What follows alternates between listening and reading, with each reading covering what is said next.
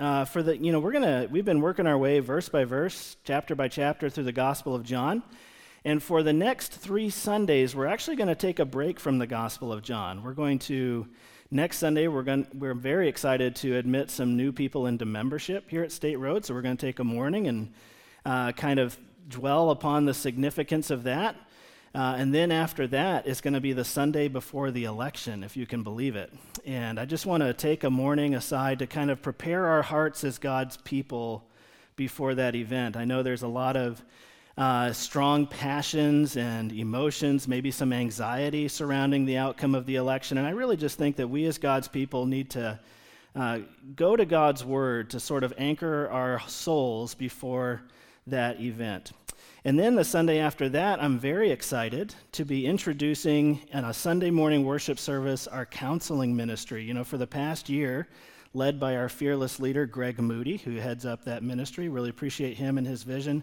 A group of dedicated people here at State Road have been coming out in the early morning hours and just dedicating themselves to becoming equipped as lay counselors. And we want to take a morning out of our year and just talk about the heart behind that, our hopes for that, and to kind of introduce that ministry in a fuller way. We've kind of been giving you updates on that as we go along, but we want to kind of unveil that on a Sunday morning. So that'll be happening November 8th.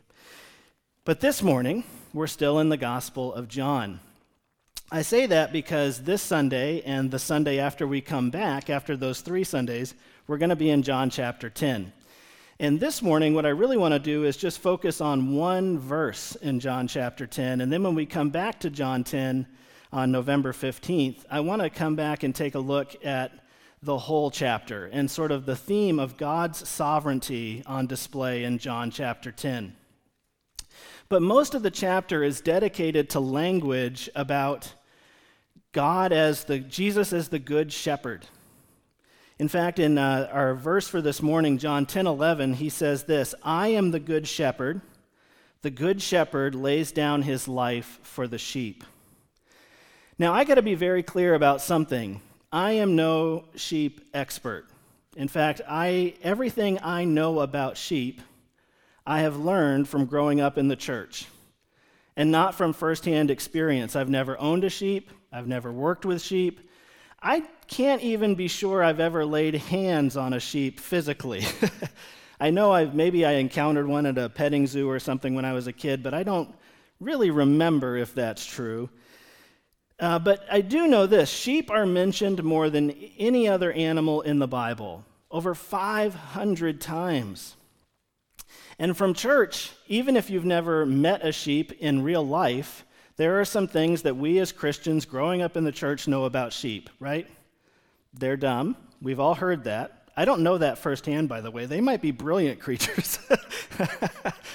We've heard that they're dumb. I've heard that they smell bad. I've heard that they're pretty much helpless in the wild, that they get tangled easily, lost easily, that they easily fall prey to all kinds of bigger, badder animals. I've heard that without a shepherd, they're likely to get into trouble, maybe even die, wander off. They can't fend for themselves. I've heard all these things because I've heard so many sermons comparing me and you to sheep, right? And usually the point is you need God. You need a shepherd. You need a savior. And this is really the broad theme of the Bible.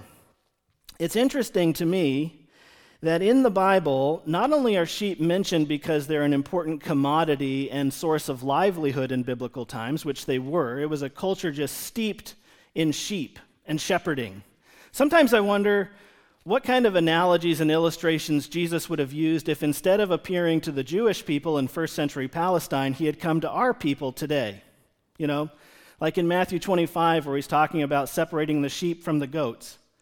If Jesus had appeared to Aroostook Countyans, would he have said, you know, when the rocks and potatoes come up the harvester, I, the great potato farmer, will separate the rocks from the potatoes? Probably something like that. But it's hard to imagine something as ubiquitous in that culture in that day as sheep. Basically, you made your living in that culture sheep farming or regular farming or fishing or you would have been part of a very small subset of specialized skills. But the vast majority of laborers in that culture were agrarian, and a lot of them worked in sheep.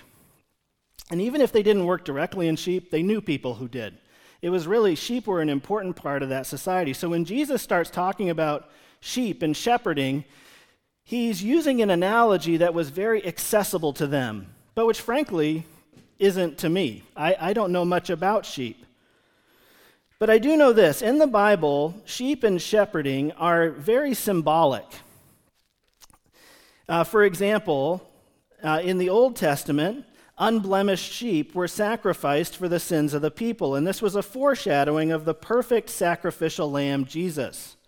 That his sacrifice on the cross was the ultimate example of that sacrificing of sheep in the Old Testament. And the Bible is chock full of passages like Psalm 23, where David compares God's people to a flock of sheep with God as their great shepherd.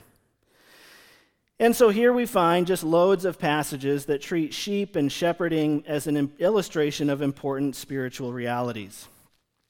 And our great King Jesus, because he is fully God and fully man at the same time, mysteriously without becoming less of either, is sometimes referred to in the Bible as a sheep. You remember back when we studied John chapter 1, John the Baptist saw Jesus coming and he said, "Behold, the Lamb of God who takes away the sins of the world." Jesus there is compared to a sheep. But because he is also fully God, well, he's the Son of Man who took our place as the sacrificial lamb, but he's also the Son of God, a much higher being who reflects perfectly the shepherd's heart of the Father and his sacrificial love toward us as sheep. So sometimes he's the Lamb of God, sometimes he's the shepherd. For example, in 1 Peter 1:18 through 21, it says, "For you know that it was not with perishable things such as silver or gold that you were redeemed from the empty way of life handed down to you from your forefathers, but with the precious blood of Christ, a lamb without blemish or defect." He's a lamb. And then in our verse for this morning, John 10:11, "I'm the good shepherd lays down his life for the sheep." So when the Bible talks about Jesus as the lamb, or talks about Jesus as the shepherd, in all those instances, what is highlighted and what the Bible wants you to see is that both as sheep and shepherd, Jesus' sacrifice is what was needed. He's the Lamb of God without spot or blemish. He needed to take your place. He's one of us who went to the cross for us. He's the Son of Man. But he's also the Son of God. He is fully man, fully divine. He not only took our place as one of us, but he is the God who lays down his life for the sheep. He's sheep and shepherd, Son of Man, Son of God. And this is a full total of what we see here. And this morning I want to address kind of a tricky question that flows out of this verse, and really that lies at the heart of John 10. And I fear that unless we understand it, we will never really understand truly what love really is. And love is at the very heart of what it means to be a follower of Jesus. Here at State Road, we have been called and set apart for the Great Commission purpose of making disciples of Jesus. It's been a while since we reviewed this, but what does that word disciple even mean? Well, it means that we are sincere from the heart imitators of Jesus' example. And the way we go about making disciples here at State Road, sincere from the heart imitators of our Lord, is by emphasizing those things which Jesus commanded in his teachings and modeled for us during the days of his earthly ministry. And we've summarized those three things in these three representative statements. We are a people who love God, we love others, and we love in action. And we didn't invent these three statements. They've been mined from a biblical ore. In fact, I think Jesus is the first one who really said them. In Matthew 22:37 through 40, in response to a question which had been posed to him, what's the greatest commandment in the law? Jesus himself said this, "You shall love the Lord your God with all your heart, with all your soul, with all your mind." Love God. This is the great and first commandment, and a second is like it. You shall love your neighbor as yourself. Love others. On these two commandments depend all the law and the prophets. And we add love and action to make explicit what's implied in the first two statements, which is that biblical love is never just words. It's never just a feeling. It always finds expression in what we do. The biblical love of Jesus found its ultimate expression in something that he did, the cross. And so for us, if we are to be lovers of God and lovers of others, we need to know that that can't just be something we feel. It must find ultimately expression in what we do with our lives, with our actions. So there it is. All of God's revelation to mankind down through the ages can be summarized in these three representative statements: loving God, loving others, and love in action. And present in all three of those statements is that word love. And love is at the very center of John 10. It is Jesus' motive, his reason for laying down his life. In this chapter, Jesus identifies himself as the good shepherd who cares for his sheep and who sacrifices himself for them. Elsewhere in John 15, Jesus will say, "Greater love has no one than this, to lay down one's life for his friends." So his laying down of his life for the sheep is the ultimate expression of what love is. This is the very motive. This is at the very heart of John chapter 10. And here's the question, the tricky question. It's very slippery. When we hear about Jesus laying down his life for the sheep, would we be right in interpreting Jesus' laying down of his life as a statement about the worth and value of man to God? That's the question. Just to bring this question into focus, imagine with me that you were a sheep farmer and your whole family worked on the farm. They weren't hired hands, but were personally invested in the fortunes of your family's sheep farming venture. Imagine with me if one of your children came up to you and said, and I was thinking about this week, what if one of my kids came up to me, to make it very real? Jack came up to me and said, "Dad, I just want you to know, I love our sheep so much that if I saw a bear coming out of the woods to grab one of the little lambs, I'm going to sacrifice myself.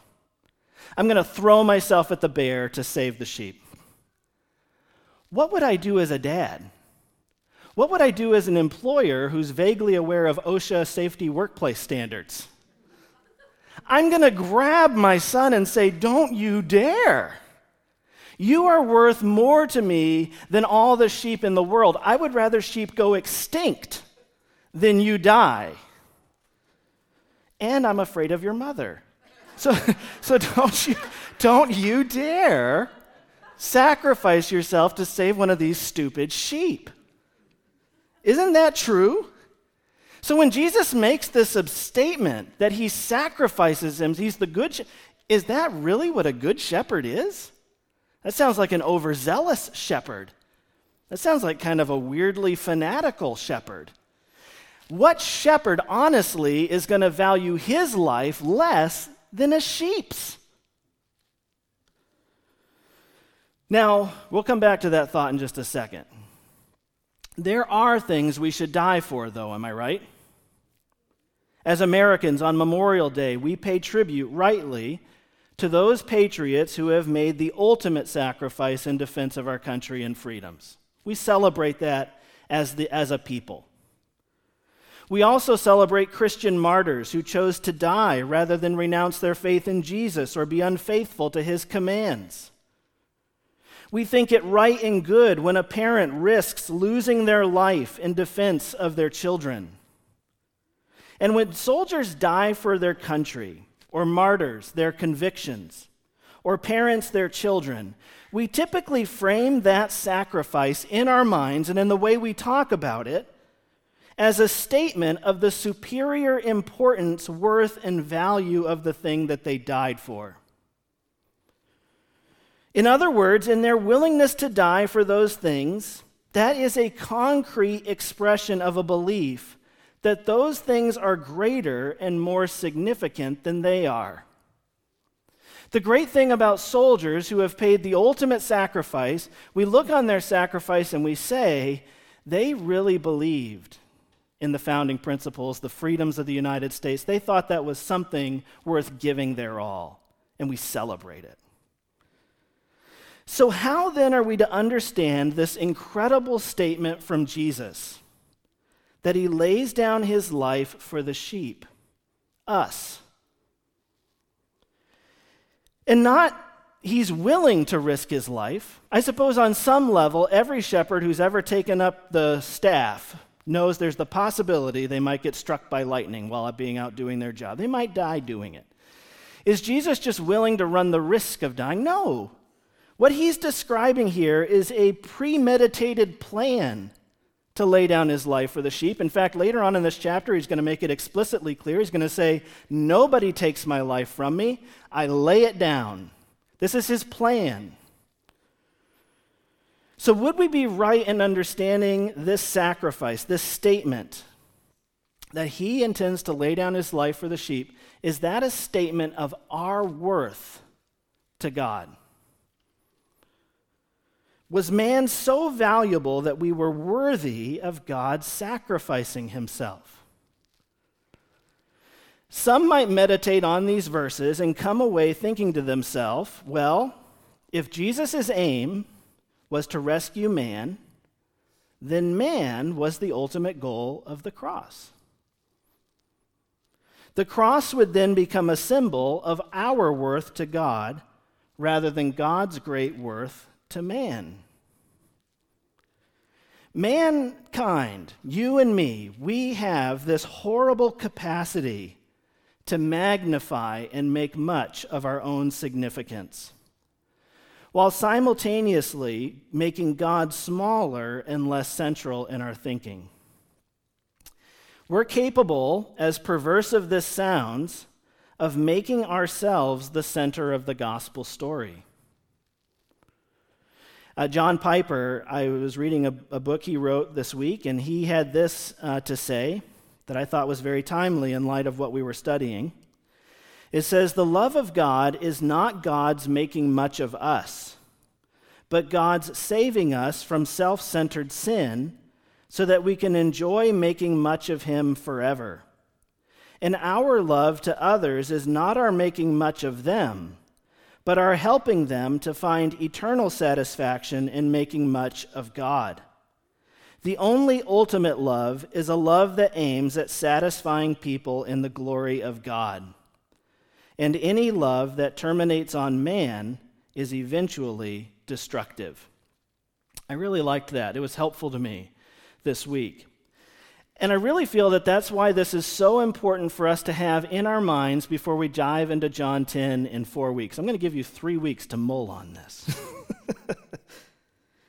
It's an important thing to think about because unless we understand this about the loving sacrifice of Jesus, we will not know what love really is. We will not know how to truly live out that love. And we will never truly become people who love God, love others, and love in action, which is to say, we will never become sincere from the heart imitators of Jesus. The gospel is not about Jesus' need for us, or even his desire for us. It is about wanting to give himself to us. The thing Jesus wanted to accomplish on the cross was he wanted you to be satisfied in him. It's a good thing he's giving. Jesus is God. I say this a lot, but it's always something so important to keep in our mind because we tend to view God through the broken lens of our own humanity. And so when we look at God, we must never look upon him as needy in any way. He is God, which is to say that he is perfectly content. He is satisfied completely. There is nothing he lacks. There's nothing we bring to him that he receives because he's deficient. And this is true when we talk about his joy, his contentedness. So when we talk about him, about what happens on the cross, that is not him wanting something, desiring something. That is him wanting to give you something. It's not about our worth. It's about his superior worth being made visible. So the gospel is not about Jesus' need for us. It's about wanting to give himself to us. It was about wanting to satisfy us in him. His glory, his nature, his character, these were the things that were declared as surpassingly worthy of sacrifice on the cross. Romans 5, 6 through 11, I think, makes this very clear. It says, "For while we were still weak, at the right time, Christ died for the ungodly." So there's some descriptive terms right there in that first verse. We're weak and we're ungodly. What a description of sheep. Feeble and wayward. "For one will scarcely die for a righteous person, though perhaps for a good person one would dare even to die. But God shows his love for us in that while we were still sinners, Christ died for us." That is a clear statement refuting the idea that the cross is a statement of our worth to God. While we were still sinners, Christ died for us. "Since therefore we have now been justified by his blood, much more shall we be saved by him from the wrath of God. For if while we were enemies, we were reconciled to God by the death of his Son, much more now that we are reconciled shall we be saved by his life." And then in verse 11, get this. "More than that, we also rejoice in God through our Lord Jesus Christ, through whom we have now received reconciliation." A proper understanding of the cross did not lead Paul to celebrate God valuing him. It led him to a place where he rejoiced in God through our Lord Jesus Christ. He invited the Roman Christians to join with him in looking on their status as weak, wayward enemies. And they're brought from that place to recognize that God is somebody that they could rejoice in, to make much of. Look at his surpassing worth and excellence. This is where Paul ends up when he meditates on the cross. And we would turn that exactly upside down if we came to the cross and said Jesus' willingness to sacrifice for us is a statement of our worth. Consider these verses also. In Romans 15, "For I tell you that Christ became a servant to the circumcised to show God's truthfulness, in order to confirm the promises given to the patriarchs, and in order that the Gentiles might glorify God for his mercy." Do you see what happens there? The end result of the cross is that they might glorify God for his mercy. Or Ephesians 1, 4 through 6, "Even as he chose us in him before the foundation of the world, that we should be holy and blameless before him in love, he predestined us for adoption to himself as sons through Jesus Christ, according to the purpose of his will." So that's the meditation on the sacrifice of Christ, his purchasing of you. And now the question is that a statement of our worth or a statement of Jesus' worth? And here's how Paul sums it up in Ephesians. He says, "To the praise of his glorious grace with which he has blessed us in the beloved." So he doesn't go to that place. Or what about Psalm 82? "I give thanks to you, O Lord my God, with my whole heart, and I will glorify your name forever. For great is your steadfast love toward me. You have delivered my soul from the depths of Sheol." God is absolutely a God of love. He loves you. But he is also a God of justice. And the cross makes it plain to all that he is perfectly both without compromising either. He does not sweep sin under the rug. He punishes it in Jesus for those who believe, and in hell for those who don't. And this is why I think it's so important to understand that Jesus' sacrifice for you is not an expression of your worth. This is really why it's so critical to grasp this, I believe. And by not preaching that to the lost. Because brothers and sisters, let this truth settle down deep into your soul and give you rest. It was not your worth, or goodness, or excellence, or wisdom that drew Jesus to you. You are a sheep.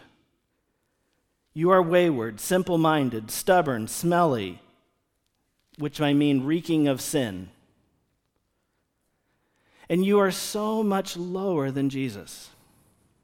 Far, far more low than my son Jack from a sheep.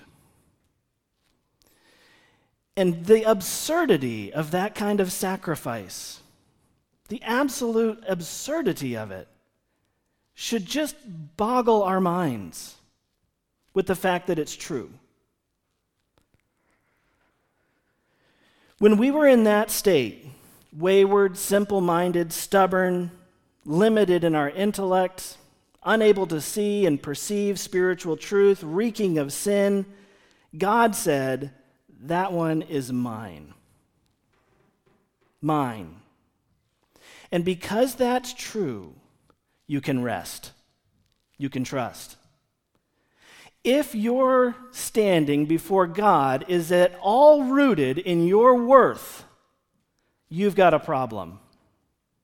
Because you've got to maintain that worthiness. You can never rest. You can never trust. The God that you have come to believe in is a very superficial God indeed. He just judges you by outward appearances, if that's true. And now you must maintain appearances. And so you will inevitably settle into this way of doing life and faith and Christianity with a hand-wringing uncertainty, never sure of where you stand with God, never sure if you will pass muster, because you've come to believe that Jesus' sacrifice for you is a statement of your worth, your goodness, your acceptability.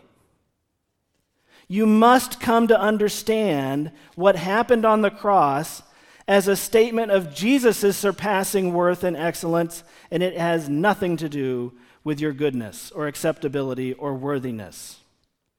This is how slippery our minds are. When I first posed the question, is this a statement about man's worth to God, I get to look out at all of you, you're only looking at me, but there were some heads that were nodding. It sounds plausible. There's enough truth in it that we kind of half embrace it before we realize that that is the path down to a place that is not good. That is the entry point to a place that ends with a place where we have put ourselves at the center of the story, not Jesus, to our own detriment. There is a way of doing the Christian life that's not marked not by a restful trusting in Jesus, but by a busy, anxious, hand-wringing, uncertain pursuit of God's approval through your own striving. Good works in that kind of a Christianity become not an expression of our love for God, but rather our means of trying to demonstrate our worthiness of his sacrifice. We look at Jesus' sacrifice and we say, I'm going to live up to his expectation that I was worth it. And that betrays a complete misunderstanding of what happened. God does not love you if or as long as. He loves you. He chose you. And he chose you because of who he is, not who you are. And this is a wonderfully restful thing to see and believe, because unlike us, God never changes. Who he is never moves. He's the same yesterday, today, and forever. He's an immutable, unmovable rock of certainty on which you can build your hopes for eternity. However, if you believe deep down that at the base, the root, the reason why Jesus did what he did was a statement of our worth, your worthiness, then you can never rest. You can never trust. Because unlike Jesus, you are imperfect, inconsistent, always changing, hot and cold, unfaithful, and betrayed from within by a heart that is stained with sin and horribly prone to wander. However, if you believe deep down that your salvation rests on the perfect worthiness and excellence of Jesus, then you can rest. Jesus' words, "It's finished," have meaning to you for the first time.